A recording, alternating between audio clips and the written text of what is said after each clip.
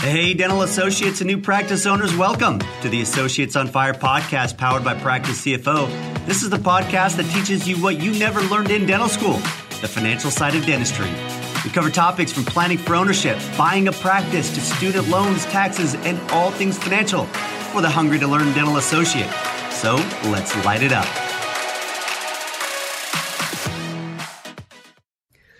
Welcome, everybody, to another episode of the Associates on Fire podcast. This is Wes Reed coming at you. Excited today for our podcast because I'm interviewing some of my colleagues and friends and key advisors here at Practice CFO.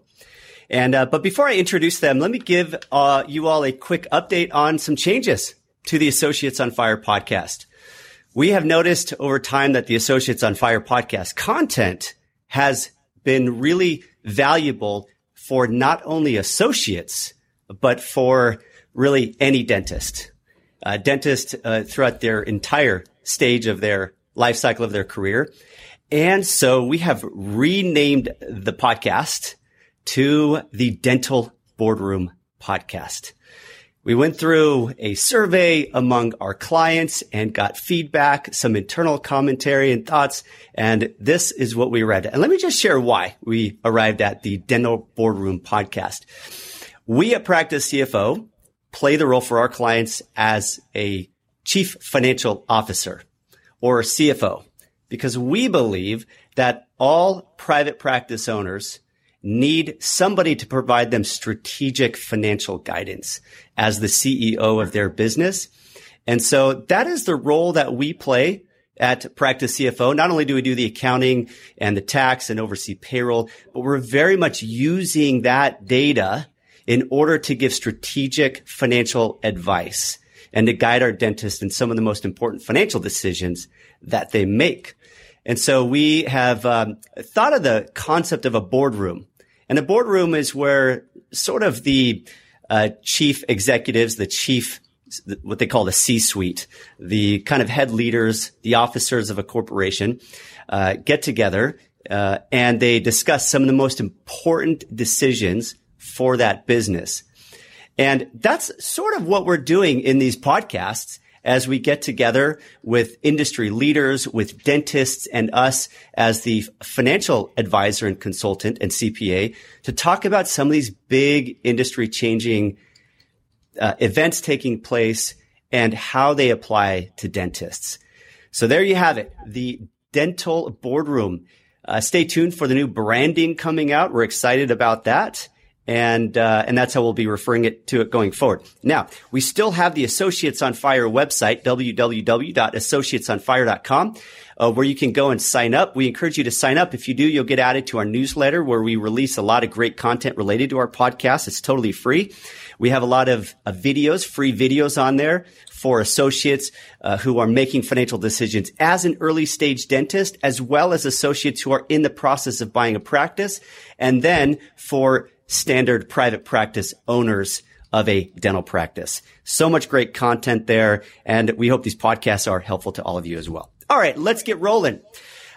Today I have Paul Lipschitz, CPA, and Nick Doherty, CPA, both been here at the firm for a bit. Paul is one of our senior advisors, and Nick is one of his team members that supports Paul.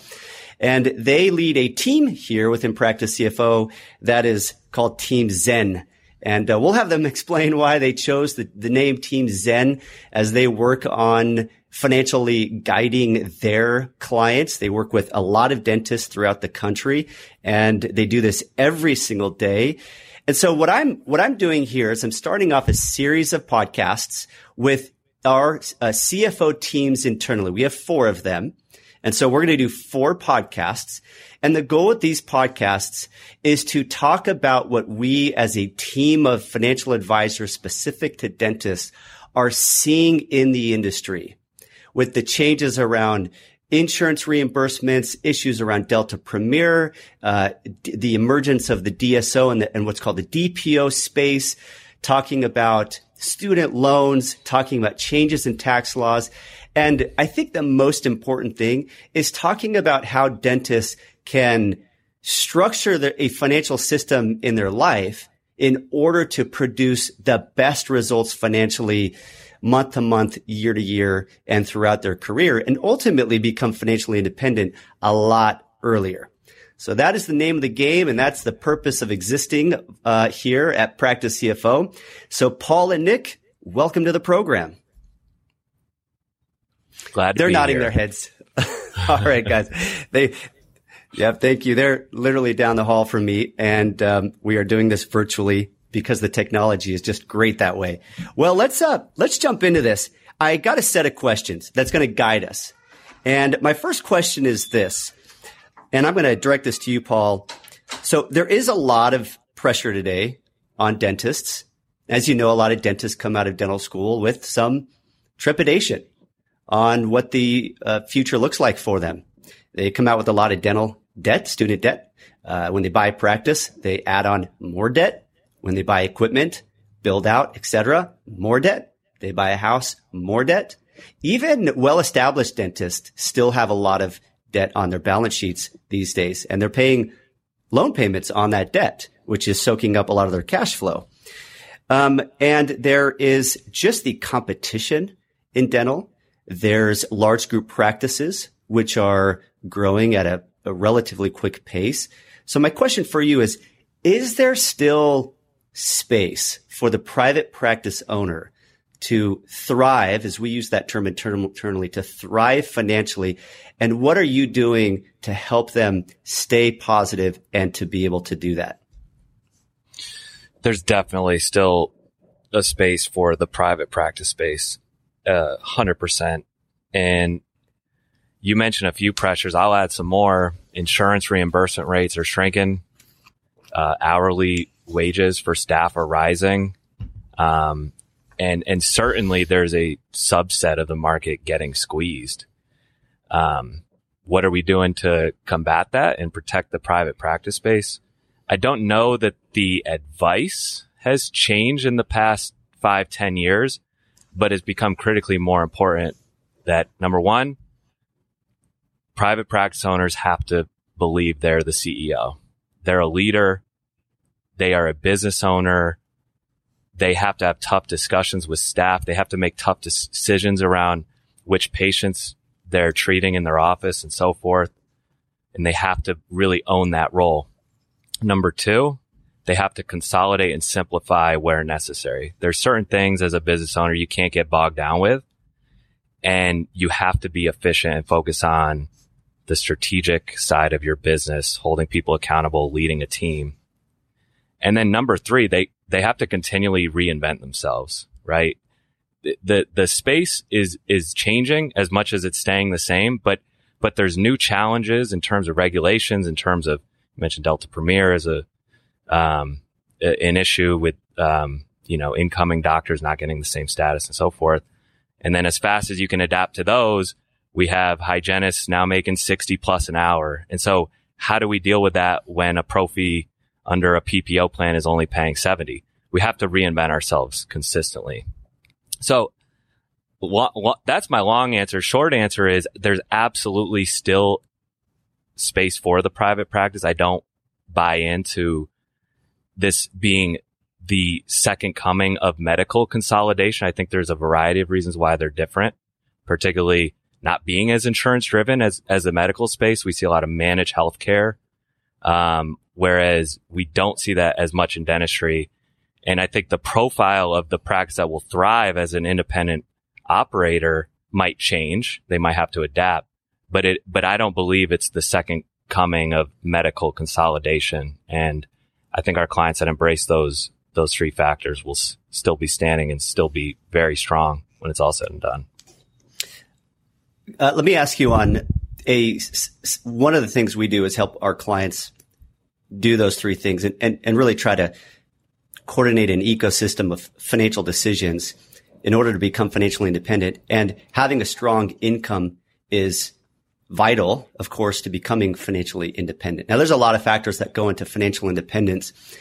For example, how much one spends, where they live, things like that. But what are you seeing your dentists who are doing those three things and are building a strong financial foundation in and out of their practice, what levels of income are you seeing them? Just a general range, pre-tax income on their 1040 tax return. So there's an irony here that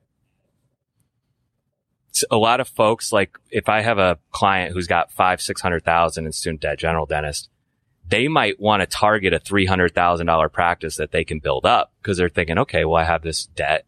Let me avoid debt on the practice purchase. And it's logical, but it's the wrong move because when you buy a practice, you're buying cash flows more than any other ingredient in that. Obviously there's equipment, there's patients, there's staff, but it all boils down to the cash flows. So what I do see, most often is folks who aren't afraid to take that risk, that perceived risk with the confidence that they can handle it, that it's the right profile practice for them, that they're going to own that.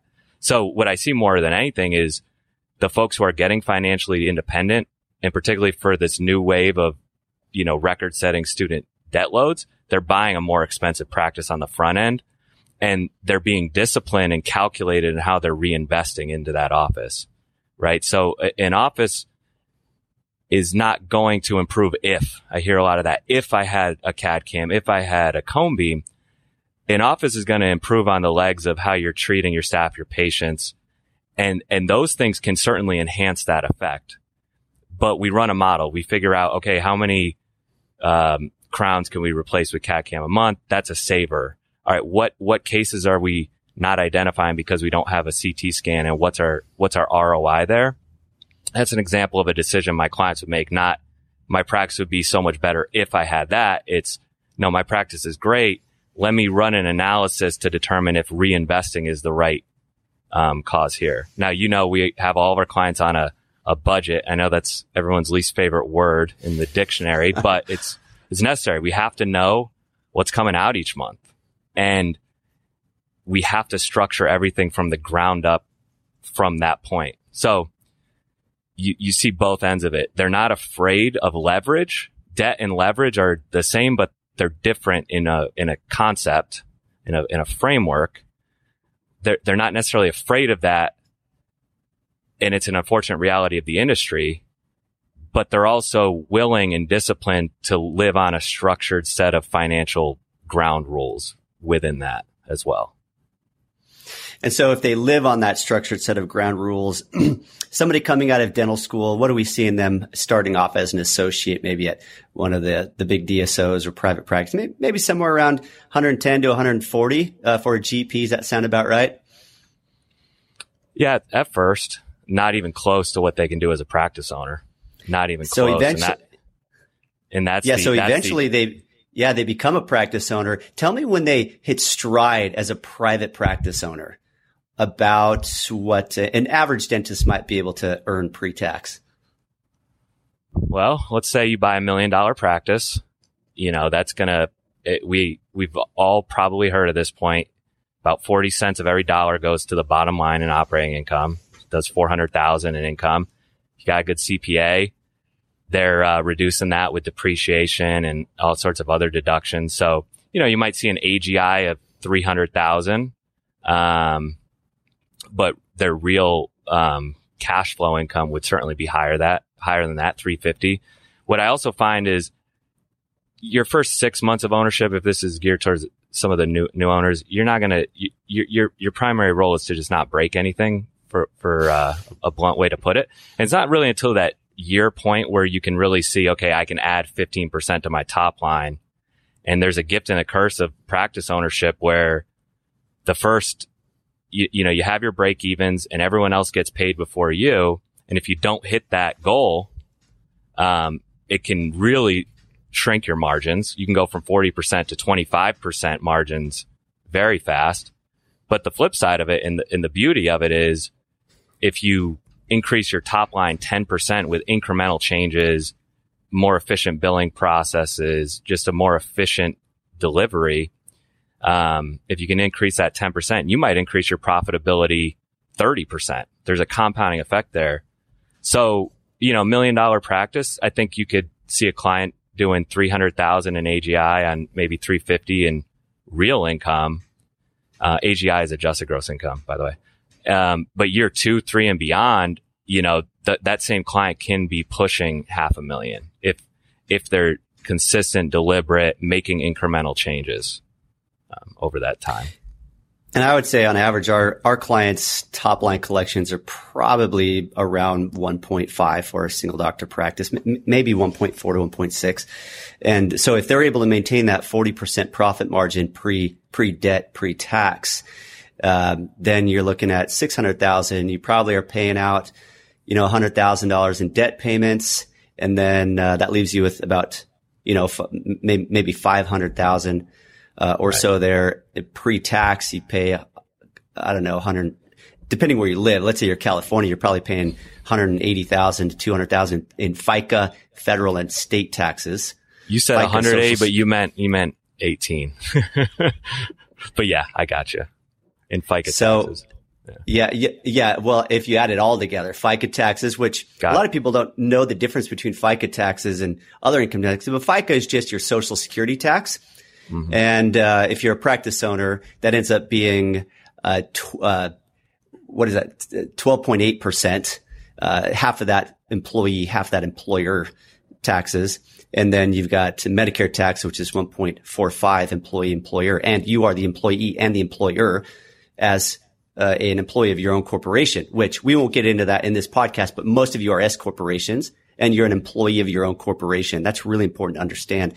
And so once you add on the FICA taxes and then you add on the income tax, and the income is state and federal tax in California, at least, or a higher tax state, you're probably looking, if your pre-tax income is say 500,000 or so after depreciation, you're probably looking at a couple 100,000 maybe in taxes. That seem about right, Paul? Yeah, it does. And that brings me back to, and I missed this layup, what are you seeing these folks do to combat that? A lot of it's through those retirement plans because they're quite literally a silver bullet for tax planning. Because when you have a client who maybe they're paying $4 or $5,000 to student loans a month where they're not getting a tax deduction, and then a practice debt where they're not getting a tax deduction on the principal payments, and depreciation starts tapering off after year 3, the IRS and in our case in California and other states as well, the tax man becomes the biggest friction. And so almost across the board, our clients are contributing to a 401k plan with a match. A lot of them are doing profit share elements as well as defined benefit elements, because if we can structure those, we can minimize staff costs where necessary. It's a free benefit. The IRS is basically paying these folks to pay for their staff's retirement, and they're coming out ahead on it. So we see that a lot where they're able to do that. It seems counterintuitive. Folks want to get out of debt so quick, and I get it, and I feel for them, and I want that too. But there's certain planning check boxes like a 401k that we just have to check because the tax code was not structured for dental school. It just simply wasn't. And that's, it's a reality that we have to deal with almost every client. Yeah. I think once you make about 130,000 married and about 70,000 individual, you phase out of student loan interest deductions. So it gives you no benefit. And it is hard for some dentists to not, when they have extra cash flow, to not pay off their student loan debt or their practice debt, or in some cases I've even seen their home debt, because they want to feel that pressure release of getting out of debt. It's this psychological push sometimes. And yet it's very costly to go pay off, say, a 4 or 5% tax deductible loan. Your home loan is tax deductible on your personal income tax return. The interest is. Your practice loan is tax deductible as interest to the expense of the corporation. The student loans are not taxable, but usually you're on an IDR plan, an income driven repayment plan like IBR or pay or repay.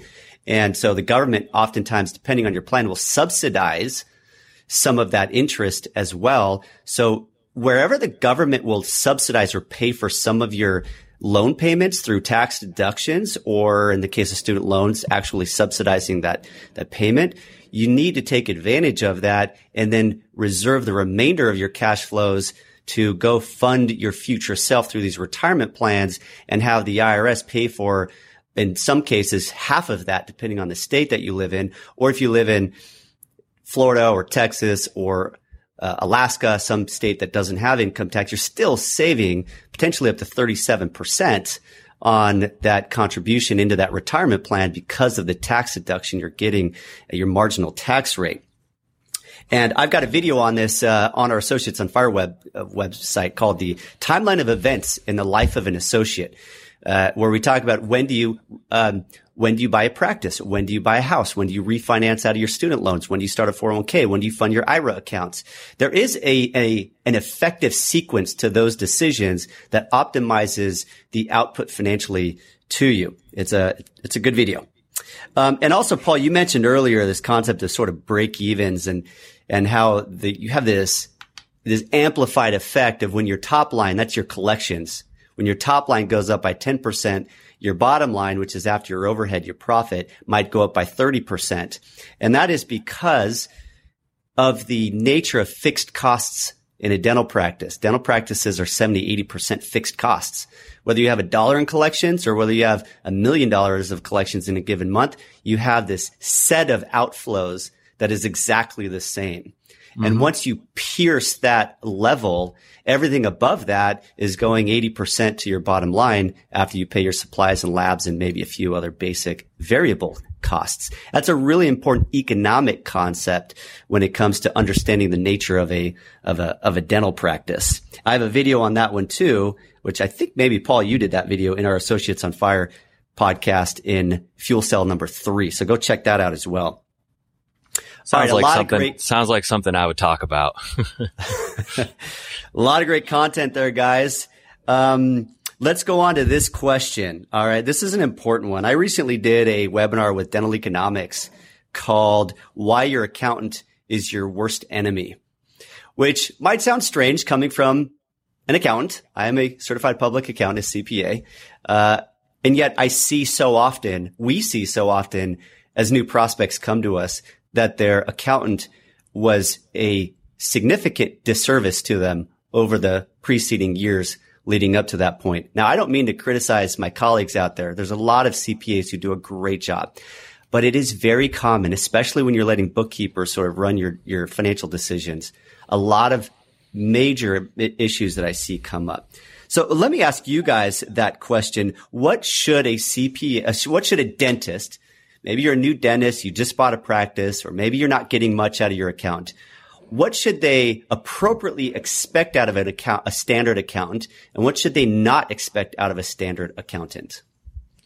So there's two answers. There's a practical answer, and then there's an ideal answer. I'll start with the practical answer. And it helps for folks to understand what an accountant is and what accounting is versus finance. I think that's always a helpful place to start. Because you're right. A lot of folks just feel like they're not getting what they wanted. That's a very common, almost overarching set of feedback we get about the industry when we have new clients come in. And the accountant is the historian, right? And their job is very important. The accountant takes a set of data and summarizes it in a fashion for the leaders of any business, whether or a bank or whomever has a financial interest in the company. It presents in a format where they can digest and interpret that data. But it's looking in the past. It's history. And we use this analogy a lot here. It's like an X-ray. And so that's typically what leaves people wanting more, is what they expect is maybe not inside of the scope of a typical CPA. And what they really need is some guidance and forward-looking information. And that's really where we cross realm into finance. So accounting is the past and finance is forward-looking.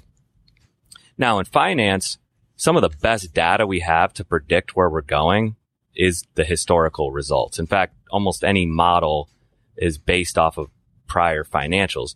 But how do we see our cash flows progressing over the next 6-12 months? You're just not going to get that from a typical CPA, because that's really just not in the job description. And then the folks that do that level of analysis are typically a more sophisticated, private equity or corporate space. And so there really isn't that, aside from our firm and a few others who sort of bridge that gap, a lot of folks are more frustrated, I believe, not with the service providers, but the service itself, if that makes sense. So I think ideally, and hopefully this is the case as a profession, the CPA world does adapt and sort of bridge that gap, which I think has been a disservice to not just dentistry, a lot of businesses, but for the time being, it's very niche, and not a lot of CPAs are really looking forward, helping clients plan around their cash flows,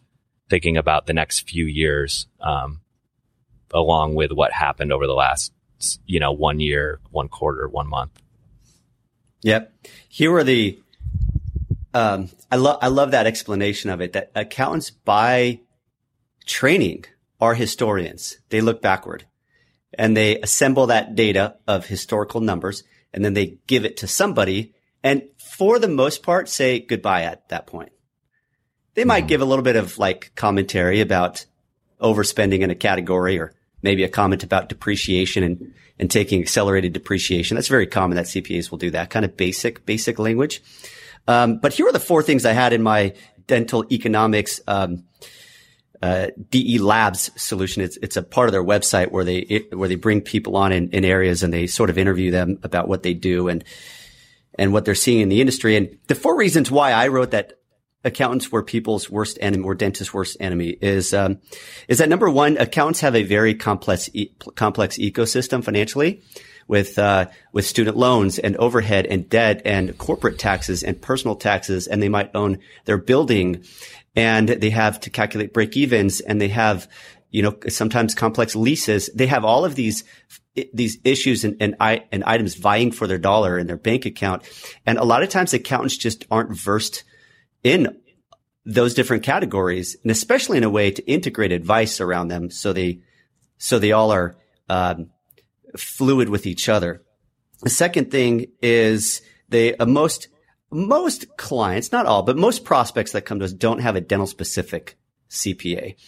And so that advisor just doesn't understand the industry, doesn't understand comp structures, doesn't understand lending, doesn't understand reimbursement rates and insurance. They're just missing so much context to be Can I touch good on that interpreters of the numbers. I should have commented on that one, which is, and of course I do this every day, so it's easy for me to forget. But yeah, I mean, not everyone has the same issues, but to the extent you can, pick things that work from some clients and apply them to others without having to spend that time researching, just allows you to be a lot more efficient in your delivery. So being in this niche allows the advisor to be a lot broader in the scope of advice, because they're so narrow in the set of solutions.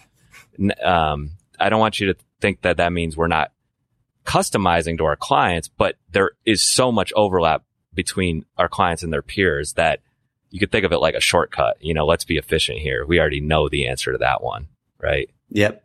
I think it's super important. And I'm a big believer that in today's complex financial world, specialty and niche knowledge is more valuable than geography, meaning that it would be better for a dentist to have a advisor who understands dentistry, who may be on the other side of the country, than an advisor or CPA who's down the street that you can go golf with, who doesn't really understand all the nuances of dental. Niche knowledge is extremely important to running a business successfully these days. The next 2 I've even found these with dental accountants, to be frank, as well. Number 1 is that accountants often don't forecast out what the financial projections are in a practice. And you guys know we do this every day. Every single client meeting we do the cash flow forecast. What do the next 6 months look like? What does the next year look like with all of our overhead, debt, taxes, payroll, et cetera? And do we have enough? If we have more than enough, what do we do with the surplus? How do we allocate that to building our personal balance sheet, to building our wealth? And I remember we got a new client one time, and they were with a dental CPA, a long time dental CPA, like 30-year long time. And they said when they were going to that meeting, the dental CPA would say, okay, what do you want to talk about today? And the dentist was like, he told me, Wes, I don't know. I was expecting them to tell me what we need to talk about. So again, I don't mean to throw shade on any of our colleagues out there. There's so many who do a great job, but I have even found that among the dental specialist accountants, a lot of times imagine a dentist asking their patient that. So what do you think? what should we talk about in your mouth today? What's the clinical treatment plan here for you?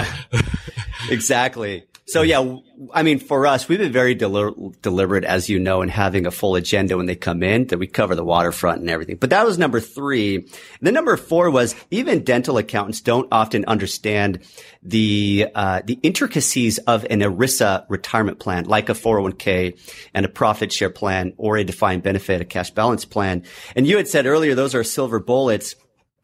And just elaborating on that, the reason why they're a silver bullet is because they're so effective for a small business where you have one primary owner or two if it's a partnership who make a lot more income than the rest of the employees of that entity. And so a dentist who has, say, 10 staff, let's say 7 of them are eligible to participate in that 401k plan.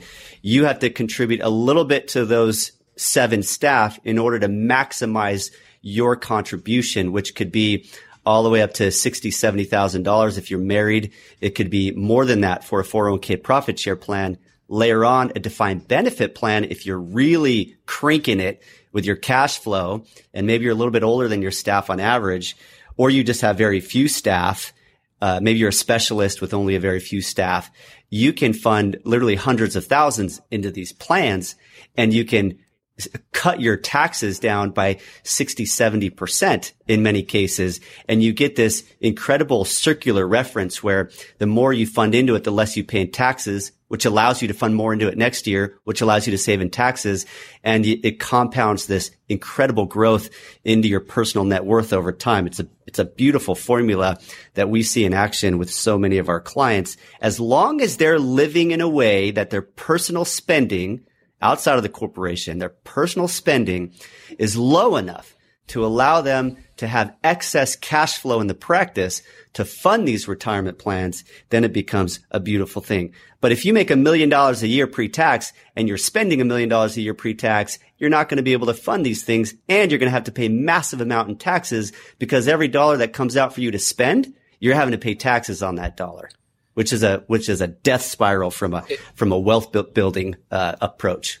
The other thing I'll add on those plans is I said silver bullet, which probably is inaccurate because they can be silver bullets if they're designed correctly and they're planned properly. A lot of times when I see folks come in with a cash balance plan, DB plan, they get a letter in like March saying, hey, you can do 200,000, and what the heck? I didn't have the cash. And, what's the staff cost? Nobody's really looking at that. And so you really have to make sure you have to be thinking in, especially with a defined benefit. I'm not going to go too deep into it, but you have to be thinking in 3-year increments. You have to commit to these plans, and there's tax, there's staff, there's cash flows. You have to think about those 3 components, and it's not worth it if one of those doesn't pencil. But in many cases, there's nuances to the plan design. So I agree with you. I unfortunately didn't listen to that one yet, but I like that number 4 point of that's an area where folks are so often underserved, and they just have 2 different, maybe 3 different advisors that maybe are all doing a good job, but there's just this lack of cohesion around it, marrying all those components up. And I think that right there is the most essential value coming out of a sort of the CFO concept for a practice. The CFO model is the bringing it all together into a master plan, this cohesion or this integration. Okay. In the remaining few minutes, I want to ask a few more quick questions. Maybe we'll touch on these a little bit quicker. A lot of times people think, I want to touch on the topic of tax planning. A lot of times people think that tax planning is going and getting some secret credit, some secret deduction buried deep in the tax code, and that a good tax planner knows the tax code so deep that they can uncover those little secrets, those nuggets that other CPAs don't know about. And they'll come and they'll talk to you about the research and development tax credit. They'll talk to you about captive insurance. They'll talk to you about certain trusts. They'll talk about these things that just sound sexy and complicated. And you're thinking, that's it. That's tax planning. That's something that nobody else knows that I'm going to know, and I'm going to save all this money in taxes. And oftentimes all that does is complicate their life, not end up paying a lot of taxes, and could get them into audit trouble with the IRS. So explain to me, or explain to our listeners, Paul and Nick, feel free to chime in if you'd like. What is effective tax planning? Not that. No, no, in all seriousness, at what cost, right? So, you mentioned some tax strategies that are often touted in the dental space, R&D tax credits and so forth. At what cost? You're paying a firm 30, 40%. They're not going to be on the hook for an audit. When that happens, I'm not saying I'm categorically against them, but at what cost? And one thing Nick and I talk about all the time is we're not current year hero CPAs. Current year hero CPAs does whatever they can between December and April 15th to minimize that tax bill. Doesn't matter what next year or the following year looks like. There was a lack of planning. They're trying to lower it so they don't get a mad client. What we try to do is build it between January and December. And sometimes, and it's actually quite often where we say, hey, I don't want to fast forward the steep depreciation deduction. You're in a really good situation. You're phased into your child tax credits. You're phased into this, that, and the other thing. Next year, with how we expect you to perform, we can really use those deductions. So, Doc, I'm going to have you pay a little more this year, but we're going to get a spread next year. So I think tax planning, the other unfortunate truth is tax planning is just as much about wealth building as anything else. You were talking about the doctor who spends $1 million, makes $1 million. What about the doctor who has $1 million in investments that's growing at a 7% annual clip? You're not realizing those gains. And when you are, they're at capital gains, which is a lower tax rate. So a lot of times good tax planning is what you did over the past 10 years, not what you're doing in the current year. It's a different discussion around building wealth. Billionaires don't pay tax because they don't sell. They let their assets grow. They leverage those assets. And it's an unfortunate truth about our tax code that, capital gains, your investment income gets taxed at a far less rate, and you can manage when you decide to realize those taxes. So I think good tax planning is more philosophical in nature than a silver bullet. What are my friends doing? That being said, we have plenty of low hanging fruit. Nick, what are we doing? Kids on payroll, name some other ones that we do with so many clients, home office deductions. And don't get me wrong. We want to find those, nickels and dimes in the couch cushions. Absolutely. But the framework is around building wealth and the aggregation of decades of decisions, not just this one opportunity. Yeah. And we will look at those one opportunities. Like the earned income credit is something we've looked at very closely for all of our clients, and we've helped a lot of them apply for those very legitimately. We helped a lot apply during the COVID for a number of the COVID incentives that were very applicable for our doctors. And when a lot of times when we get a new prospect, we go through the prior year or year's tax returns and have amended some of those returns and got hefty checks back in some cases. But the tax planning that I find is effective during the year, as you said, January to December, not waiting until the year's over and trying to do it right before filing the return. which is when most accountants tend to do it. But it's when you look at the full cash flows from your collections to all of your overhead, to your debt, to all your initiatives. Are you doing a build out this year? What equipment are you thinking about buying this year? What's going on in your personal life? Are there any electric vehicles? Talking about solar. You're looking at everything, and then you're seeing it all in the aggregate, and you're looking at where is the client's taxable income on the tax scale, on the brackets. And this is one of the most important concepts to tax planning is what is your marginal tax rate? Because you plan at the margins. And so if you don't know this, listener, you're not just taxed an effective rate, like 30% on all of your money. It's as you earn more money, that new tier, that new block that you get into is taxed at a higher rate. It's like steps, and every step has a higher rate. So we want to know what step are you on, and that determines how much tax you're going to pay. And if you're in the higher steps, we're going to try to push as many deductions into this year. But if you're lower steps this year because you just bought a practice and you have a bunch of depreciation, for example, or you're just starting up or whatever it is, you're in a lower tax bracket, we may push some of the deductions out to the next year when you're going to be on a higher step and you're going to get an additional 10 to 15% tax savings on those dollars of expenses or investments. So, at the margins, tax plan at the margins, and there are things you cannot do after December 31st, at least not easily, like changing your payroll, funding your elective deferrals in your 401k, buying certain equipment, getting solar installed on your roof. So that stuff has to be done by December 31st. And accountants aren't available from January 1 to April 15th because that's their busiest time of just trying to file the return. So they're not going to be very involved in tax planning, and they're taking vacations a lot of the rest of the year. So they're not going to be there helping you plan. So everything we've done at Practice CFO is really based upon that more ahead of schedule, at the margins, cash flow based tax planning. Yeah, I think that's how we're structured by design, right? Where, inherently as an advisor and a planner, I want clients to pay very little in taxes. That is direct friction for them building their balance sheets, right? And we rely on our tax experts to know the nuances, right? That's super important. Like a specialty office, there's parts of the tax code I'm not going in, like a 3 molar root canal that I'm sure a lot of our general dentist listeners wouldn't do. You got to call the endo. And I think that's really important and unique about what we do is that we have that specialty in-house. Nick and I we'll talk about all sorts of creative planning, like you mentioned before December, because the ship has sailed after the fact.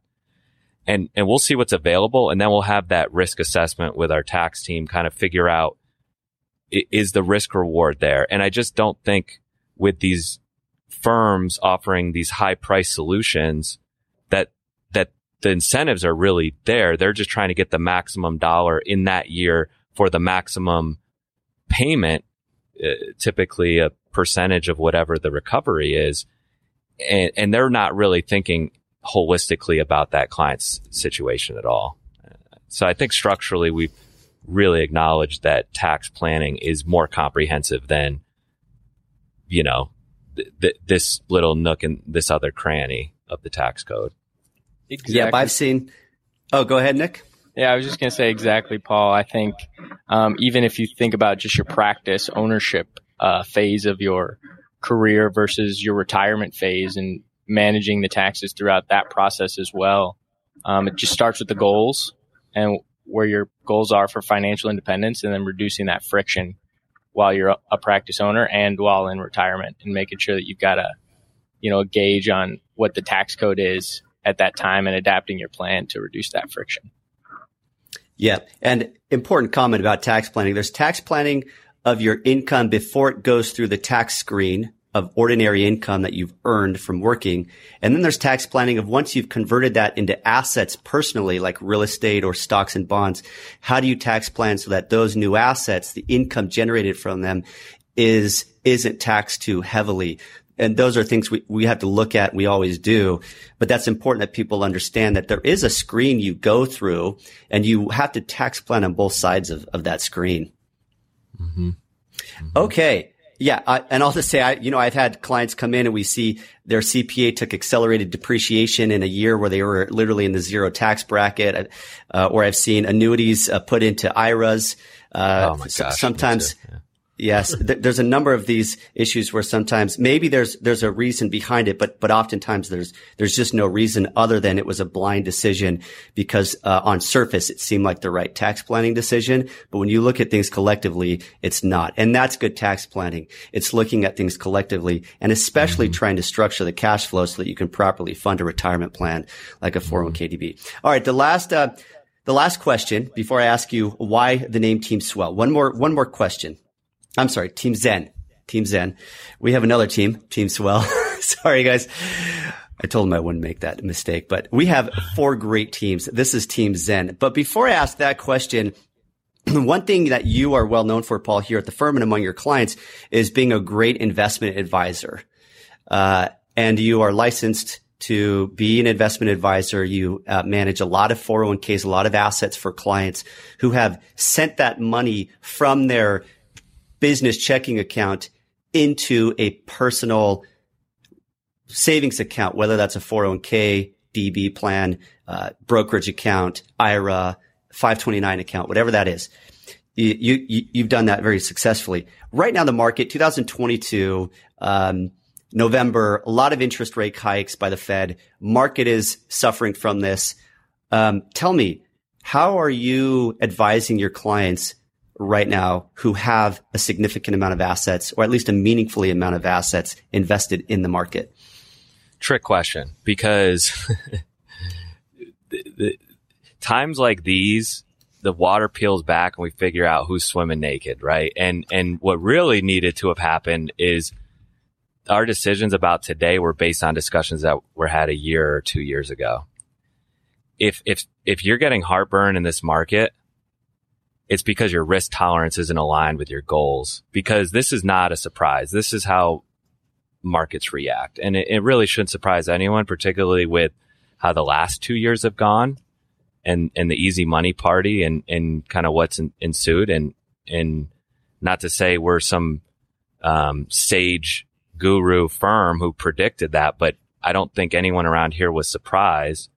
And large in part, I think my clients feel really confident because I actually said this yesterday to a client, and they're probably listening and they'll vouch for this. But I said, look, I can make long-term decisions about your asset allocation and funding, but I have to be cognizant of them not interfering with your short-term liquidity needs and your short-term planning decisions. Like, there's 100+ years of history that stocks provide outsized returns in the long term. If you can withstand the volatility, they do, versus bonds and other sorts of investment classes. But we know they're volatile. So if I have a client who is buying a house or funding college education for the kiddos, or, they might just need a nest egg for things they're doing in their practice, and I have that all in stocks, well, that's a problem, because this is part of the cost of getting those returns is their sell-offs. So there's plenty in the short run to be pessimistic about. There's a laundry list of them. You mentioned interest rates as being the primary one, and this is maybe the most normal we've seen an economic backdrop, of a financial backdrop in the past, 4 years, it seems, where rates were artificially depressed and the free money party ensued. And so I think my clients are well positioned. I think they would all, for the most part, agree that it's not a surprise. We've aligned their objectives with this known truth of volatility in the markets. In large in part, they're staying the course. I think most of them are looking at this as an opportunity as well. We don't know when peaks and troughs ensue. There's no one knows. But we know if we were investing in Q4 of 2021, we love stocks today because the forward returns are better today than they were in Q4 2021. And I think in large in part, many of my clients have been increasing contributions to be able to take advantage.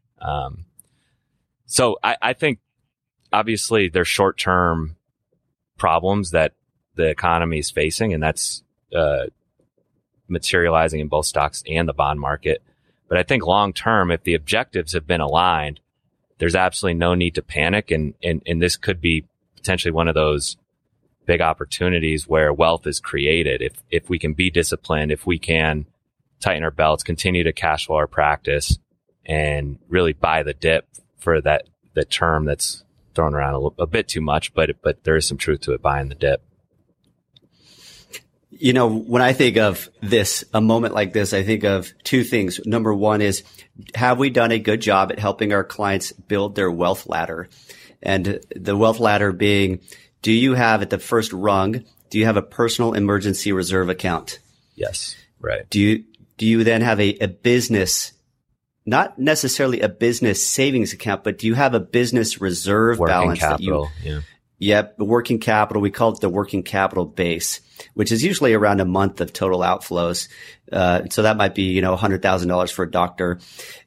Different doctors have different psychological tolerances for how much they need in the account in order to sleep at night. But do you have enough that you could weather 3-4 months of 50% collections, of relatively low collections?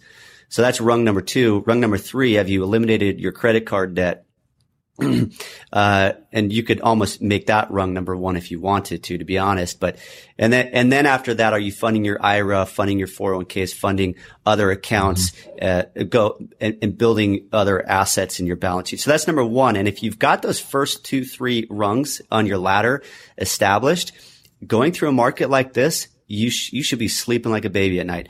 Number 2, my second thought on that is, this is the opportunity to do what sometimes we hear thrown around called dollar cost averaging. And it's been amazing to see virtually all of our clients. I can't think of a single client who has scaled back their contributions out of fear of the market decline right now.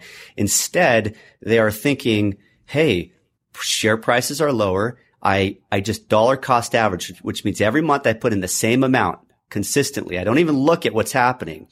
And then over time, as it goes down, my average cost per share, ends up being very strong. As the market comes up, I get all of those gains. There's a specific definition for that, dollar cost averaging. That's my second thought on that. So great commentary. And we also have a podcast coming up soon with Brandon Hobson, our chief investment officer here at the firm and a partner of the firm, where he talks about the stock markets, what we're doing as a firm, how we're adjusting our models, our allocation models for subtle changes to address where we are in the market cycles and interest rates, etc. So stay tuned for that one. Last question, Team Zen. We have teams here. You two are on Team Zen. Why did you choose the name Team Zen, and how does that relate to people's personal finances? Team Zen. Well, the idea behind it is, and it's kind of tangent related to some of the things we talk about in terms of tax planning, but sophistication and complexity are two different things. And I believe that when it comes to the client, the service offering is very sophisticated, but largely simplified. It doesn't have to be extremely complex. So what I mean by that is, for example, in tax planning, I don't want my client to know every tiny detail. I want Nick and I to be able to give them the 2 or 3 things they need to execute on to make this happen. If they want to know the rest, by all means, if that's where they find their zen in the details, we'll do that. But large in part, I want to make it simple. Follow these instructions. Hit this number per month. Look at this number on your P&L because that's an issue. The outcome is a sense of ease, sense of a breath of fresh air, so to speak, that you can just kind of operate. You can operate and not be worried about 500 things. I want you to worry about these 3 or 4 things. These are your focus areas. Let me focus on the rest. But if we can simplify it with a very sophisticated organization behind the scenes, I don't want to say that this thing is easy. It's not. But the zen comes from the simplicity of tying that all together for the client with a goal, with a framework, with clear objectives. And then, the idea is peace of mind, zen. I have seen a lot of dentists who create a life of intense complexity. And no offense to you docs trying to build 10 offices, but I generally see you docs not achieving Team Zen. Maybe that's your long-term goal, and I don't want to necessarily discourage you from what your heart really believes in, but a practice doing 1.5, 1.6 single doctor with a 40% profit margin and a really good pattern of financial flow, a really good financial system, an MO, so to say, creates this framework where everything seems to just be moving. The wheels are greased. Everyone knows their positioning. They're doing their things consistently. And that creates simplicity. And I think it does create that sense of just having it together and peace. And how do you put a price tag on that? So if you have that and you're setting aside a good deal of money for your future self, that is ultimately the greatest combination. And that can be achieved in dental ownership. And we have doctors, I have some doctors doing $1 million a year in a private practice who have a great work-life balance. It can be achieved. And it's a beautiful thing. That's really why we exist here at Practice CFO. Thanks, guys, for the podcast. Thank you for the content. If you are interested in learning more about Team Zen, Paul and Nick and their team, go to our website at practicecfo.com. And at the top, you can click on our services and choose my team, and you'll see Team Zen on there. And you can see some more videos of Paul explaining his approach to working with clients and a few things about that team. And then you can even schedule directly with Paul to explore working with him. Guys, thanks for joining. Thank you.